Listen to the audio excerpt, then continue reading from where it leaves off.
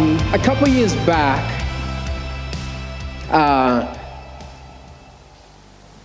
I was part of another Vineyard church in Nairobi, and we had an amazing Sunday morning, and we decided to get into some prayer together. And it was the most harmless prayer session. You know, there are some prayer sessions you get into and you know, anything is going to fly around here. But this one was one of the harmless ones. We were just in circles and, people, the proper Christian, this is a joke, the proper Christian way to pray, or you pray for this, you pray for the children. That's what we were doing. And as we were doing that, this young girl falls to the ground and starts convulsing, and she's snaking on the ground, and we're all going, ah! And she starts speaking things that are weird, making voices that we just don't get, and that's when it hit me. Demonic activity is real.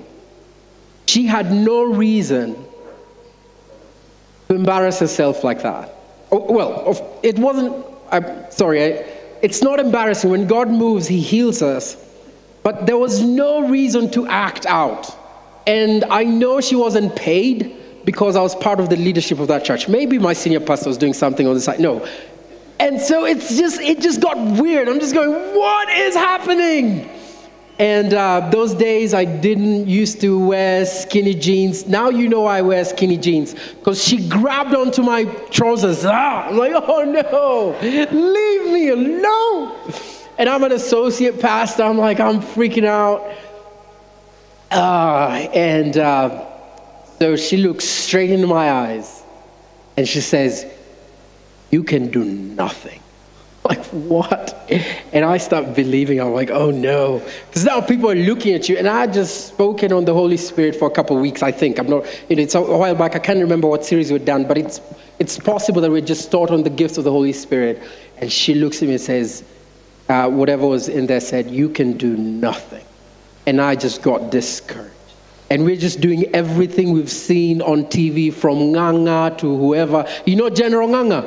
They're like, Toto demons, it's not happening, it's not working. And then my one of my pastors at that time was in a different circle, and he comes and says, guys, we were busy.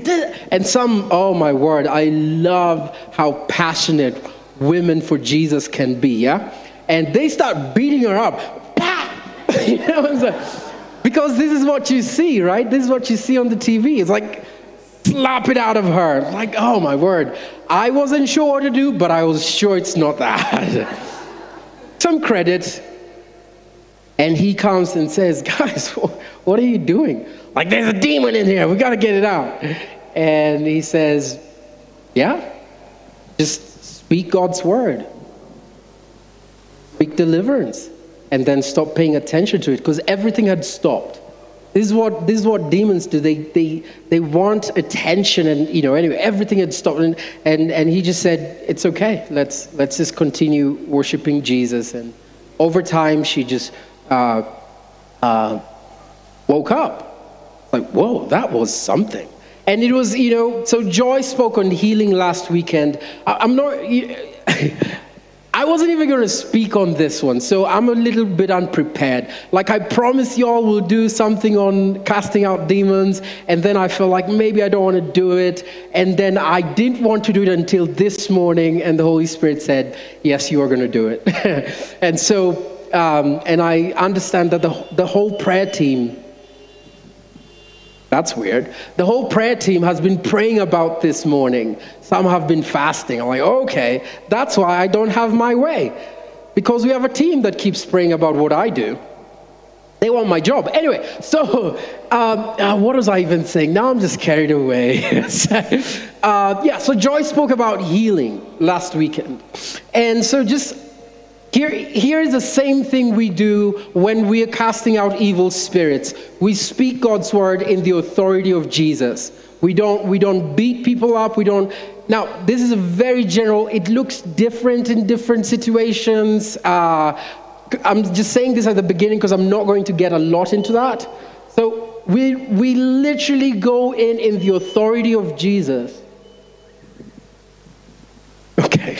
We literally go in the authority of Jesus and say, be free. We minister healing and deliverance the same way Jesus ministered healing and deliverance. What do you see him doing? He doesn't ask those demons questions. There's only one time he asked, what's your name? Legion. All these shenanigans we see, people asking many questions. Oh yeah, and what's your firstborn's name? Jesus never does that. What is he doing? He's not giving evil attention. He speaks in the authority of Jesus. He speaks in his authority. Yeah, I guess he's Jesus. So he speaks in his authority and just says, leave, right? And then there was this time his disciples couldn't cast out demons. That tells you the disciples were involved in this business. It is your business. It is everybody's business to cast out demons. So this time they couldn't, and Jesus tells them, this kind. So probably they had done others. And then Jesus tells them, but this kind, telling them that there are different species and kinds of demons with different strengths and different weird things they do. And then there's some kind that then you require fasting and prayer. Now I don't want to,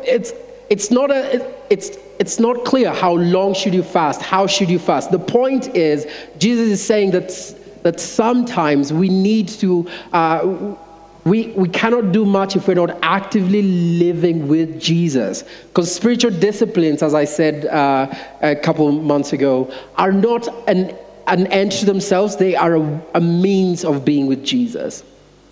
And so the point, then Jesus makes this promise that you will cast out evil spirits. It's not maybe, it's not, and then a group of you. Jesus says, all those who believe will cast out evil spirits. And so we've left that as part of our lexicon. We want to speak of blessings. We want to speak of, it's weird that the church says we read these things, we just don't do them. That was never the plan. That was never the plan. Okay, so just to recap this part, because I think we will do another series on healing and deliverance. I know that what I'm about to share today will start conversations that we cannot finish. So that's why I'm starting with this part.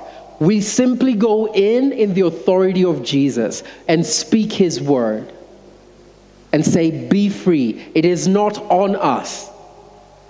It is not on us. And we don't give demons attention. We don't give them space. They don't determine our schedule. They don't. Anyway, now, can we move on? Okay. And I think this is important because I think sometimes y'all have seen strange things happen here. And I'm worried for some of you because you go, what's wrong with that one? And it's okay, because sometimes when God is in the room, evil manifests, and because God is freeing people. Yeah? So, many months ago, we talked about spiritual warfare.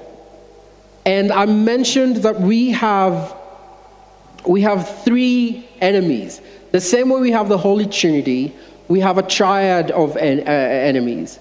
The world, the flesh, and the devil. The world meaning the systems of our world, the secularism that is opposed to God. Whether you call it atheism, whether you just call it, this is how our people do it, whether you call it our tradition, the systems of this world are directly opposed to God. And sometimes believers aren't aware that they're participating in the systems of this world. It's how believers will get crazy over this election season and participate in the very systems of this world. I'm not saying elections are wrong, but there's something that hijacks the systems of this world, and it is opposed to God. Then we have our flesh. Something in me, something in you. There's a part of me that loves the lies of the devil. There's a part of me that keeps telling me, there's a part of you that keeps telling you, you can find your own joy outside of Jesus. And so there's a part of me that loves sin. Let's be honest. There's a part of you that loves sin. That's the flesh. It's your enemy. And then, of course, the devil. Like the creatures God created, a group of creatures, the demonic, it's real whether you choose to accept it or not. Whether you choose to accept it or not. And these are our soul's enemies. One of the presidential candidates of this year keeps saying, okay, I almost got carried away, that Kenya has 3 enemies. And it did something like this. So Kenya has 3 enemies. And I think he just gets the wrong enemies. He says poverty, lack of education, and something. And he's doing his thing, that's fine. But we really have 3 enemies. He's got that right. He just gets the wrong enemies. The world, the flesh, and the devil. Okay? So spiritual warfare happens in 2 levels. There is the intellectual and as when we did the series on spiritual warfare, I told you that the devil's number 1 tool is lies. We don't like talking about that. Some of us focus on the demonic so much we forget that the devil's number 1 tool is lies. When we have the story of the first spiritual warfare in the book of Genesis, the enemy doesn't come with demons flying around. The enemy doesn't come with tanks. He comes with a lie. If he can lie to you about your identity and the identity of God and what morality is, he's got you. And that's what keeps happening all the time. He's lied to the world about their identity of God, and morality. And the next level is experiential, right? It's when people have, you see demonic manifestation, or people are involved in the occult, or people are involved in witchcraft. This stuff is real. I met a couple that had been Hindus for a while, and they came to Jesus, and they know the darkness. Some of us were born in Christian families, and so we don't realize. Some of us have been too religious in church, let me put it that way, that we don't realize that the demonic is so real. But others who come from other traditions are so aware of the demonic, they're just going, y'all have, wait a minute, why is the church asleep? When he talks of his experience, he's not joking about the spiritual warfare, right? And some of you, some of the people we've had to pray for have come from families that are actively involved in witchcraft. They know how real that is. So those are the 2 levels it happens. The lies the enemy tells us, it's intellectual, and we buy that. That is spiritual warfare. We're being liberated by truth. Jesus is truth, but there's also an emotional, experiential part of it, and that's also real. And the worst thing that has happened is over time, we've believed that spiritual warfare isn't real. We just talk about it. It's all kumbaya. It's all, oh, praise the Lord, sister. How are you doing? Oh, I struggled to read my Bible this morning. That is the most spiritual warfare Christians think they're in, you know. And here's the thing. The demonic hate human beings because you represent God. You're created in the image and likeness of God. You represent everything they rebelled against. This is why it's so dangerous when we act as if it's not happening. It's like walking into an enemy's camp and assuming he doesn't want to kill you. And you see him with a knife. You're like, I guess maybe there's steak later tonight. I hope there's steak later tonight at the house. When we started this series, I tried to demonstrate that we were all created to be temples of the Holy Spirit. to be the ones, people who will contain the presence and the glory of God. There is a throne in our hearts that God should sit on. That's how we were created. But let us not forget that the struggle in heaven started by the devil trying to sit on God's throne. Why should we imagine that that has ended? He couldn't get the throne in heaven, so I assure you he's always going to try to sit on the throne in the hearts of human beings. This is why you shouldn't imagine.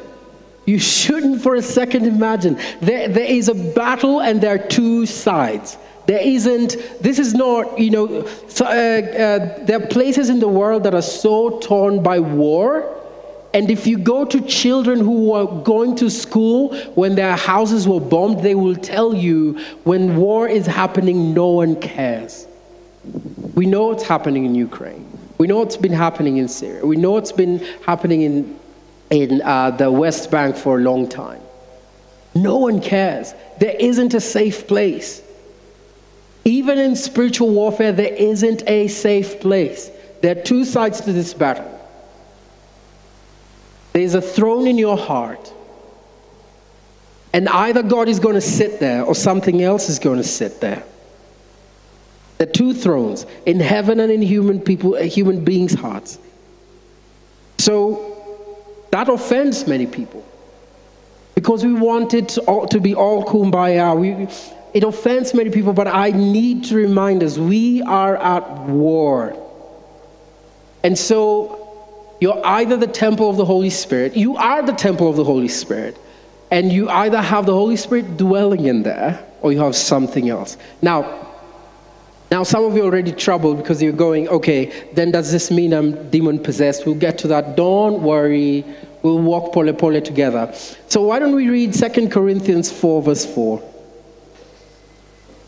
The God of this age has blinded the minds of unbelievers so that they cannot see the light of the gospel that displays the glory of Christ, who is the image of God. So here's the thing. Sometimes we think that it's that inviting people to Jesus is just easy because it's like, hey, just tell them about Jesus. No, there's a real battle happening, and someone else is on that seat who's blinded them from seeing the truth. There's only two possibilities. Someone owns you, either God or the enemy, and that offends people, but it's the worldview of the Bible for those of us who want to use that language. It is the reality of the Bible. So the demonic either functions positionally or in terms of presence. This is a very heavy topic. I understand the silence. It's okay. No one's laughing along today. Yeah, there's nothing to laugh about. So when we talk about demonic possession, and I will unpack that word, it's either positional or sometimes in presence. Now, the problem with our English language and the translations into English, the word possession, every time you see demonic possession, something like that in Scripture, it wasn't referring to, it meant to have, or to be oppressed by. So when you see this child was possessed by a demon, it means they were oppressed by a demon. They didn't, Anyway, so here's what I mean by positionally. Since creation, we were created to be hosts of the presence and the glory of God. Since creation, we were created to be the temples of the Holy Spirit. Somewhere inside your heart is a throne that only God should sit on. But God has an enemy who tries to sit on his throne. Because he couldn't sit on the one in heaven, he always tries to sit in the one in your heart. Everyone is worshiping something. We all worship something. Let's look at this, Ephesians 2:1. This is how Paul puts it. As for you, you were dead in your transgressions and sin in which you used to live when you followed the ways of this world and of the ruler of the kingdom of the air, the spirit who is now at work in those who are of disobedience. Anyone who's not of Jesus has a spirit at work within them.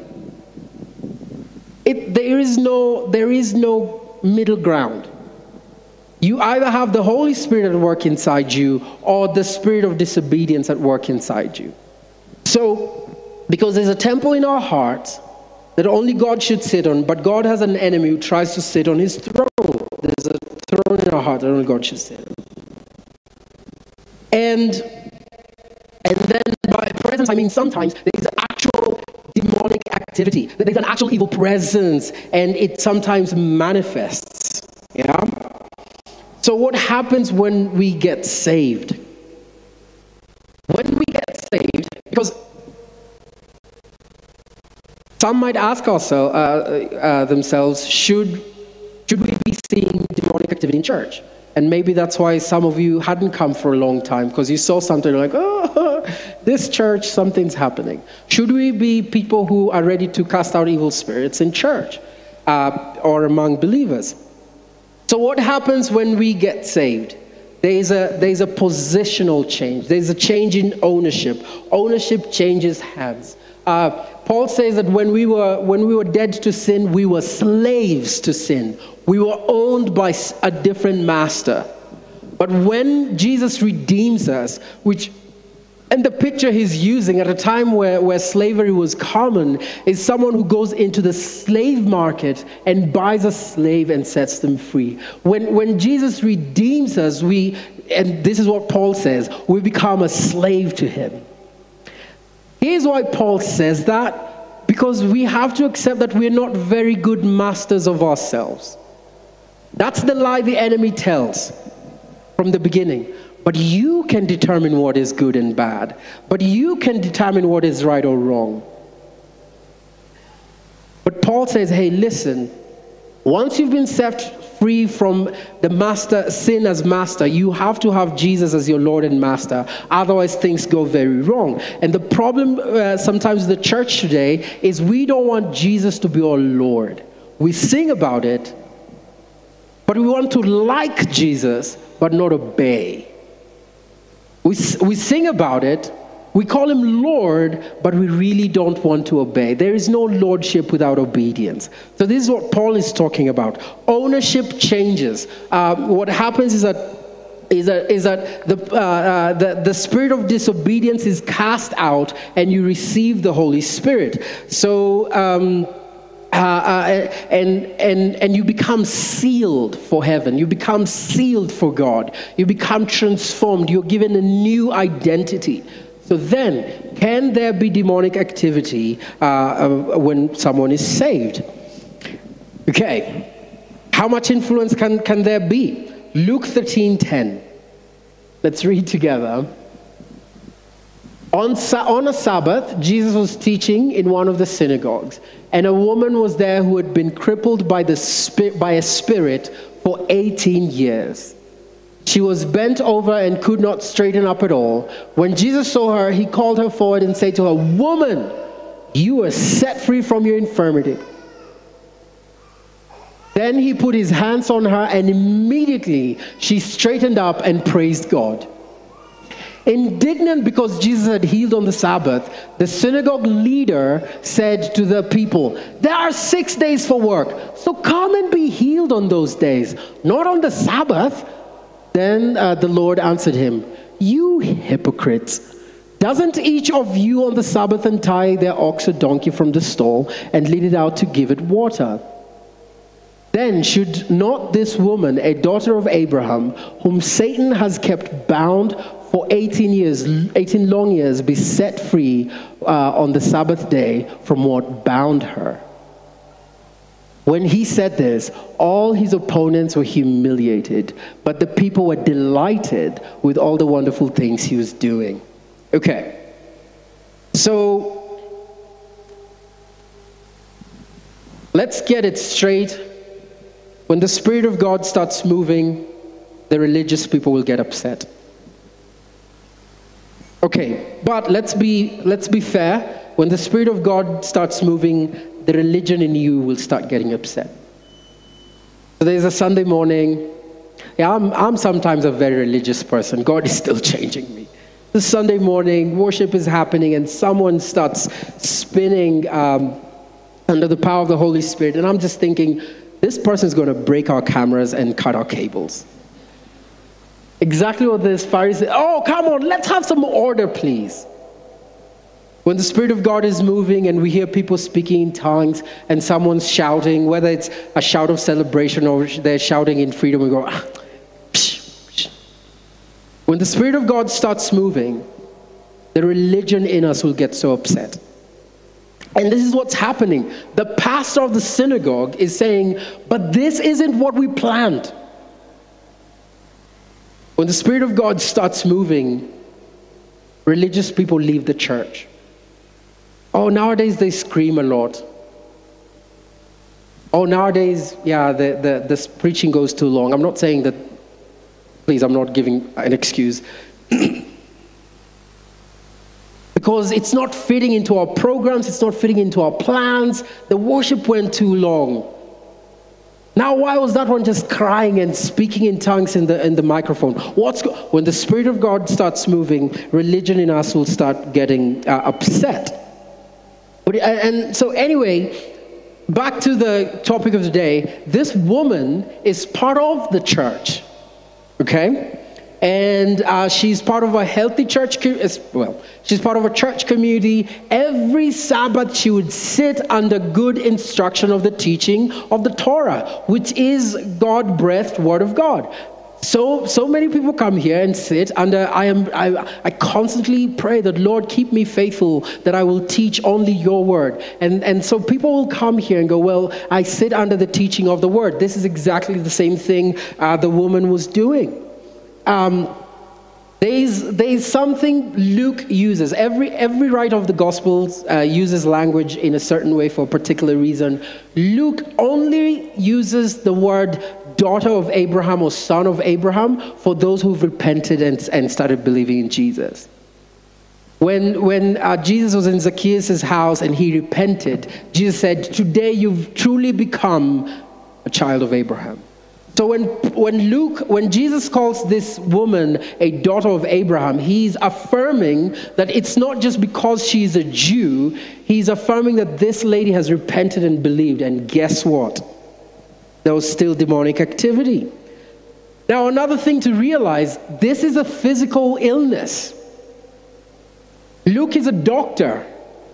And so this is a physical illness that is there even to today. Now, I want to caution, not every physical illness is as a result of demonic activity. But do you realize that sometimes there's evil behind what we're seeing? Yet, a daughter of Abraham, a woman saved. In our language, you say, oh, I'm saved. A woman saved, a woman believing in Jesus, still had demonic oppression in her life. Have I offended anyone yet? I'm trying to be slower today. Please, if you're not going to come back to church, please greet me before you go.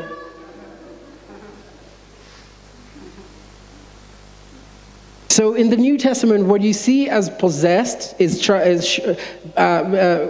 translates to oppression or to have. They had a demonic in them, or tormented. And so many people ask, can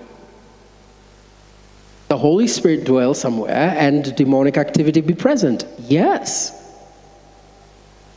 Yes. Because it's not about ownership anymore. You belong to Jesus. You belong to the kingdom. But it's possible to still have oppression by evil spirits.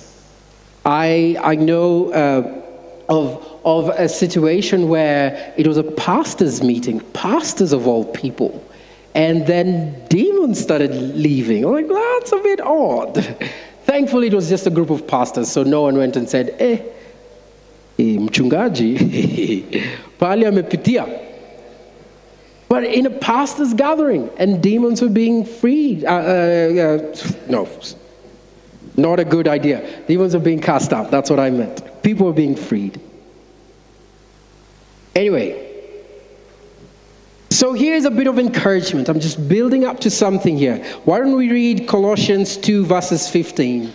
Colossians 2 verses 15. And having disarmed the powers and authorities, he made a public spectacle of them, triumphing over them by the cross.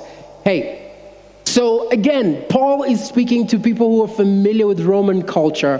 When the emperors would go and win battle, what they would do is kill half the army, bind the king, and then make the king and the remaining army walk in front of the cities of Rome after him. He'd go before them, and they would and his armies, and then they would follow, bound and humiliated. They were turned into slaves. For those who have not yet repented for watching Spartacus, you have time for that. But it's the same idea. They were arrested and now they're being humiliated as they walk. And the Roman citizens would throw stuff at them and insult them. They were humiliated. This is what Jesus has done through the cross. This is what Jesus has done through the cross. He has humiliated the devil. The devil is defeated and the demonic is defeated, and they have no ownership anymore. They have no kingdom anymore. This is what happens this is what happened at the cross, and it becomes our reality when we give our lives to Jesus. Ephesians 1, 4 and 7. In love, he predestined us. So all those who then put their trust in Jesus, in love, he predestined us for adoption to sonship through Jesus Christ. In accordance with his pleasure and will, in him we have redemption through the blood, the forgiveness of sin, and in accordance to the riches of God's grace. Here's the thing, this is our identity. We are sons and daughters of God. There's a different king on your throne when you accept Jesus. Someone else owns you. The positional authority changes when we receive Jesus. This is where Paul starts before he starts talking about trouble in the church. So Paul starts by telling people, let me tell you, if you're a believer, this is your identity. Now let's talk about the marriages and the issues in leadership and the issues. He begins to talk about all the problems after he's assured people of their identity. Your identity is secure in Jesus. That does not make you safe. So look at what he says. Ephesians, I think it's still 1, 13 and 14. And you also were included in Christ when you heard the message of truth. When you heard the message of truth, you were included in Christ, the gospel of your salvation. When you believed, you were marked in him with a seal, the promised Holy Spirit, who is a deposit guaranteeing our inheritance until the redemption of those who are God's possession, to the praise of his glory. You are God's possession. You are God's possession once you receive the gospel and the good news. Positionally, you are owned by Jesus. And so every time we gather together, every time the enemy sees you, he sees a billboard of his humiliation. He sees ground he lost. Every time the church gathers together, the body of Christ, it's a billboard of the victory of Jesus and the humiliation of the devil. And that's why it's very, very important that we keep gathering together as a community. And so after Paul solidifies their identity, he starts talking about issues, marriage, leadership, bosses, masters and slaves. In this case would be, bosses and how you treat people who work for you. So let's go and see what he says in Ephesians 4. So this is after he's told them, guys, don't worry, you are secure. Then he starts telling them this, Ephesians 4, 25, 26. Therefore, each of you must put off falsehood and speak truthfully to your neighbor, for we are all members of one body. In your anger, do not sin. Do not let the sun go down while you're still angry, and do not give the devil a foothold. Like, wait a minute. You mean it's possible to give the devil a foothold even while being secure in Jesus? Joy talked about footholds a while back, and she gave a very good example. It's positional. It's somewhere. If you're climbing up a mountain, where you can place your feet so that you can gain ground. Paul is saying, every time people engage in habitual sin, we are giving the devil a positional place to place his feet and gain ground. And then I think he continues there and says, and in doing so, do not grieve the Holy Spirit. That when we do so, we grieve the Holy Spirit. Wait a minute. You'd imagine that when we give the devil a foothold, the Holy Spirit leaves. Paul is saying, no, actually it's not the case. What happens instead is that you grieve the Holy Spirit. Paul is saying it is possible to be sealed for God, to have the Holy Spirit, and still give the devil a foothold. And in so doing, God doesn't abandon us. We do not become of the devil. The devil doesn't own us. Our position doesn't change. But what happens is that we grieve the Holy Spirit, and we begin to quench the work of the Spirit in us. But do you realize where he's putting that? Oh, stop lying to one another. Stop going around angry. Some of you might remember Joy talking about this. She said, footholds are those things in our lives that make it easy for us to just fall into sin. So think about habitual sin, or any sin. It's not like, oh, this is not habitual, so that's okay. No, that's what I'm saying. But here, think of it like this. We have a ring of protection around us. But every time we are in disobedience and partnering with the enemy, whether it's through sin or engaging in the world or giving into our flesh, we give a room. We give a room for entry or to the demonic. So how many come here loving God, crying every moment Mercy is leading worship, going, oh my word, God is here, but leave still oppressed? And here's the thing, it's not a question of whether you believe it or not. The enemy doesn't care that you believe he's real or not.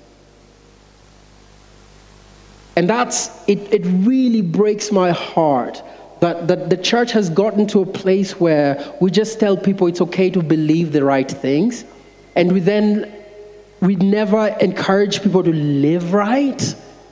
What happens is that we keep opening doorways to the demonic, and it is a sad reality. Oopsie, I've lost my notes. So, just a few things that come to close. Not everything is demonic. There are people who see demons everywhere. It's exhausting. I think that's Not everything is demonic. Sometimes people just have a toothache. But let us not ignore the demonic. It's more active than some people want to accept. It's less active than some people make it to look. Okay? So we have to be careful. And especially because we come from church traditions that cast out the spirit of sleep when your child isn't waking up to do their assignments. Like, come on. Maybe their circadian rhythm just works differently. Take them to a different school. You're in the coast, some places of the coast, they don't study in the afternoon because it's just too hot. They go and sleep. It's not a spirit of sleep. You didn't study the Bible. Oh, I cast out that spirit of laziness. Well, maybe you're just lazy. Not everything is demonic. But let us not be asleep. Let us not be asleep. So, what then do we do? Oh, I need to look at my watch. Oh, wow, sorry. I was doing it much slower. It's like I'm just taking my sweet time as if I'm the groom at next week's wedding. Anyway, so what then do we do? One, let us live lives worthy of our calling. Let us live lives worthy of our calling. And two, let us step out in the authority of Jesus. And this is why Paul says, desire spiritual gifts. So that even when we're praying for people, we can discern what really is happening here. This is what's happening in Jesus. Sometimes he cast out evil spirits. Sometimes he just healed people. He had the spirit of discernment, and he could go, something else is happening with this medical condition. Right?